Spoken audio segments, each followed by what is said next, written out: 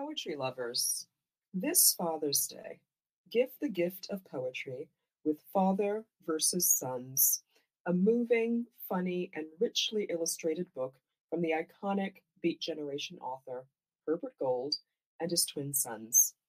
Father versus Sons, a correspondence in poems.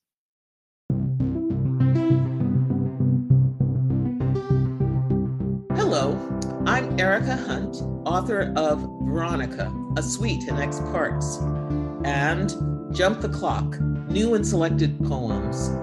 I'm the Poem a Day guest editor for the month of July. I hope that you enjoy today's offering brought to you by the Academy of American Poets.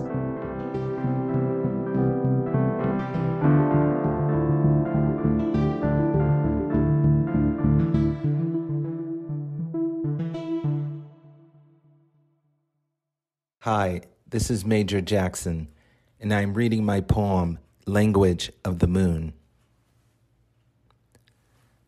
As a child, I wanted as many letters in my bloodstream as the planet Mercury would allow, and so traveled the city on buses late afternoons, and read all the billboards high above the streets and byways on sides of factories and churches, and never heard the sermons of the displaced or blustery talk of founding fathers, and saddened when a route snaked through long tunnels, and then eased when reemerged out of the murder of light. I could feel my veins thicken, like the winnings of a Powerball, and the mystery of women lounging around a gray-bearded man in a silk smoking jacket drinking a tumbler of cognac was like the easeful glide of a narcotic dream. My mouth puckered whenever lemon-colored arches appeared 5 stories above the city like golden gates to an unforeseen heaven.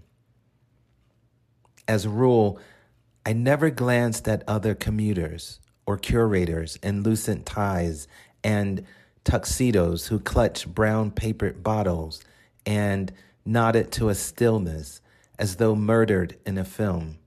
Instead, I glimpsed myself looking out a window, awed by Cartier timepieces and luxury cars that asked, was I hungry for speed, or ordered me to let my body drive.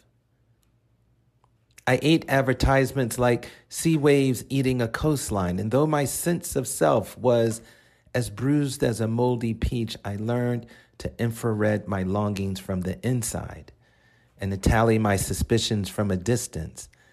And now, when I read a newspaper, I flutter like a sparrow at a bird feeder, and when language spills out of my skull like a massive cruise ship docked and towering over a line of ramshackle huts on an island whose blessed poor gaze up as though a locker of dollars fell at their feet, my brain closes and my veins burst, as if pollinating the white face of the moon.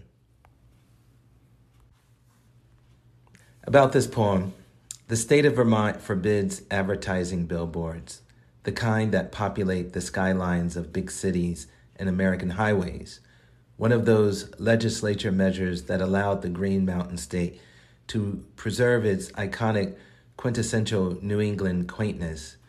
Upon first arrival to the state, this is what one notices, especially if, like me, one grew up with the visual noise of advertisement that loomed dolly-like in the sky as either propaganda or promotion of products, which in my neighborhood was chiefly fast food, cigarettes, alcohol, and lottery tickets, all the good stuff. For the critically minded, however, billboards taught us how to semiotically read the magical or damaging workings of text to image, which is its own skill set and game.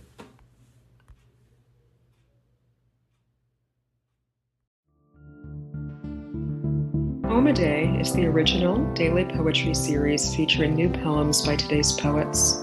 Produced by the Academy of American Poets, this free digital series is made possible by you, our readers and listeners. Learn more about Poem a Day, and if you can, please consider supporting this work by visiting poets.org/give.